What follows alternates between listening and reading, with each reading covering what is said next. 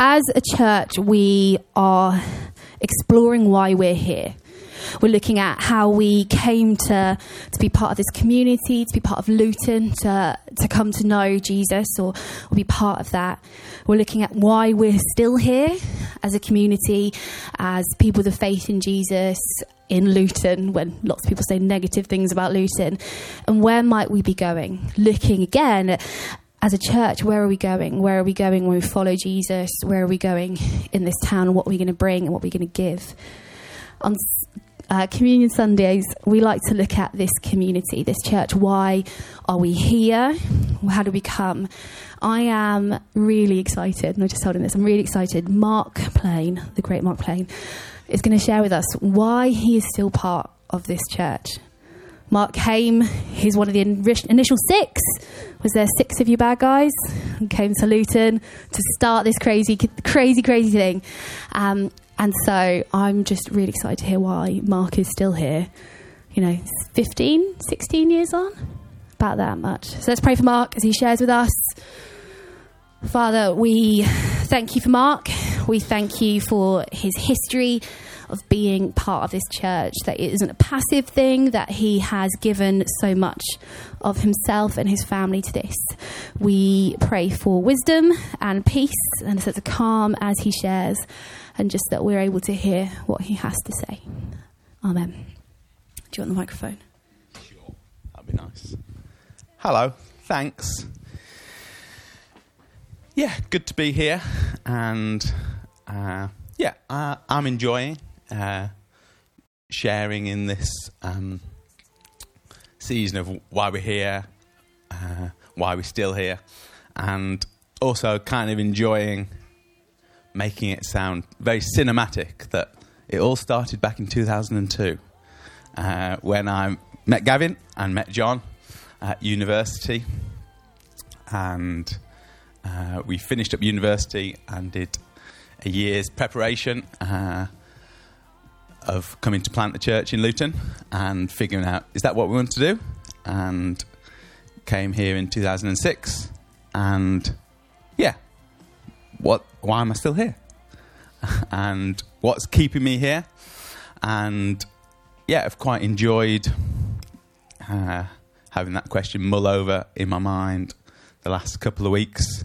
And I think the first aspect is, it's been a lot of fun. There's been some real fun moments of lots of the gatherings we've had together and the life that we've created together and the life that we shared together.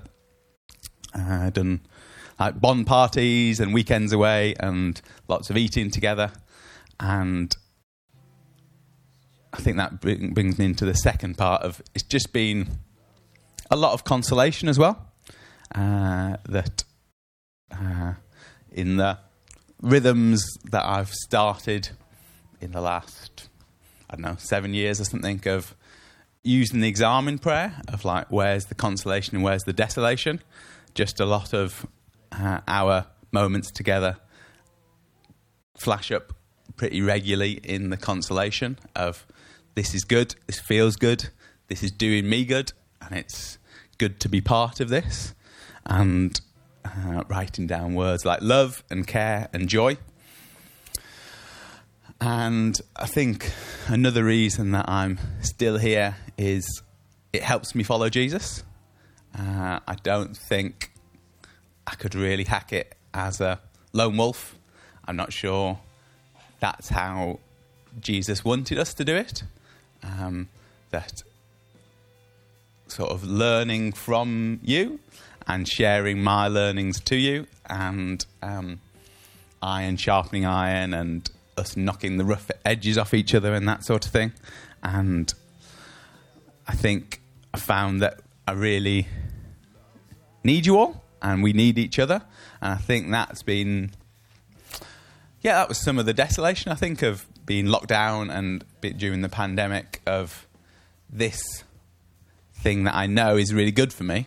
We can't do that in the same way right now, and we can't be in each other's physical spaces and be in each other's orbits the same like that. And that was an interest in noticing like how important that was to me.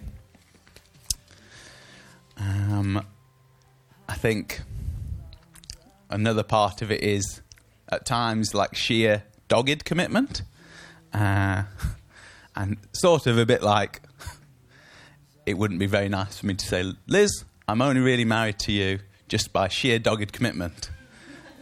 It's not really nice for me to say to you, I'm just here for sheer dogged commitment. But I think it does help. It does help, doesn't it? Like that being a resource or like a practice a little bit. And been times where, I haven't really felt like coming, probably. Like, haven't really felt like opening myself up and being real. I'll come back to that a little bit later. But I think it helps to turn up. And that was an interesting noticing as well.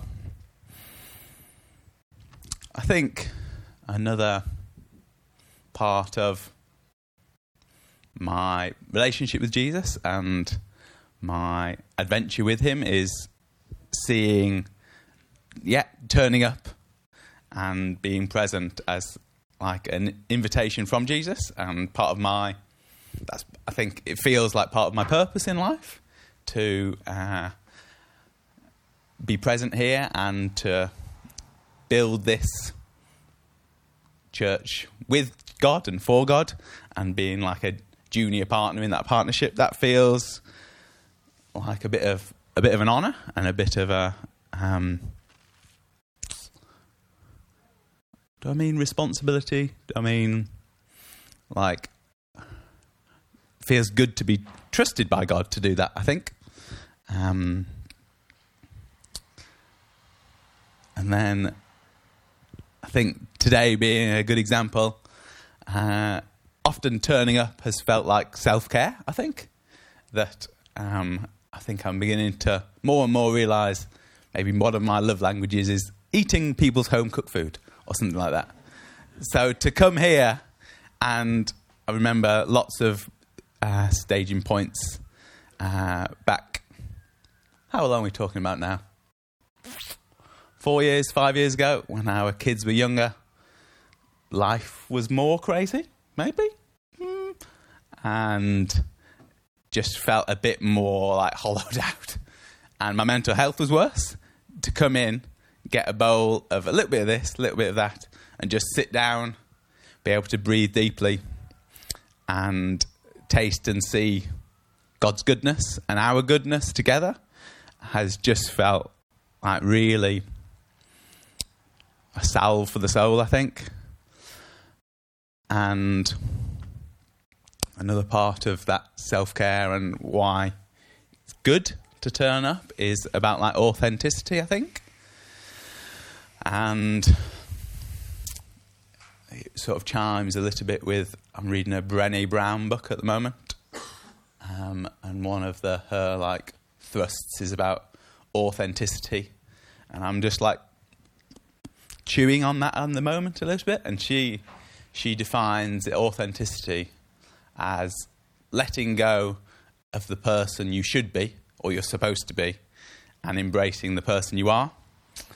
And I think that's a practice, isn't it? And it needs practice. And a funny part of today is like, I think throughout this week I was like, this feels good. This I'm really passionate about being authentic and really passionate about creating space for other people to be authentic. But then this morning I was just like, there's a funny feeling there. What is that? Oh, I actually prefer not to turn up and be authentic today, if you don't mind. So it's sort of that practice and the sort of just taking the step a little bit. And I've got just numerous stories of I've practiced that and opened myself up and taken a step towards you all. And I've always been met there, which is beautiful and really important. And a little trick that Sam and I used to use, I think, was he would ask me, how's the weather? How's the weather? And that was really code for, really, how you doing, sort of thing. Because I think sometimes my frustration was, past someone at the brunch table, you're like, you all right? And the answer to that is often, yeah, I'm all right. But maybe I'm not actually all right. So that was a little trick we used to use, and maybe still do a little bit, to give each other the space in code or not in code to say, there's been some bright spots, but there's been some dark clouds or some grey clouds, or there's been a bit of thunder this week or something like that.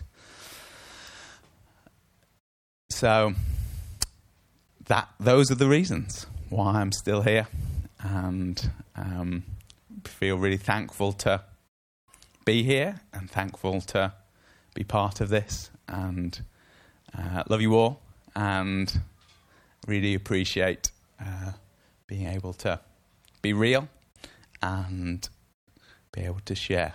So thanks. Wow, thank you, Mark.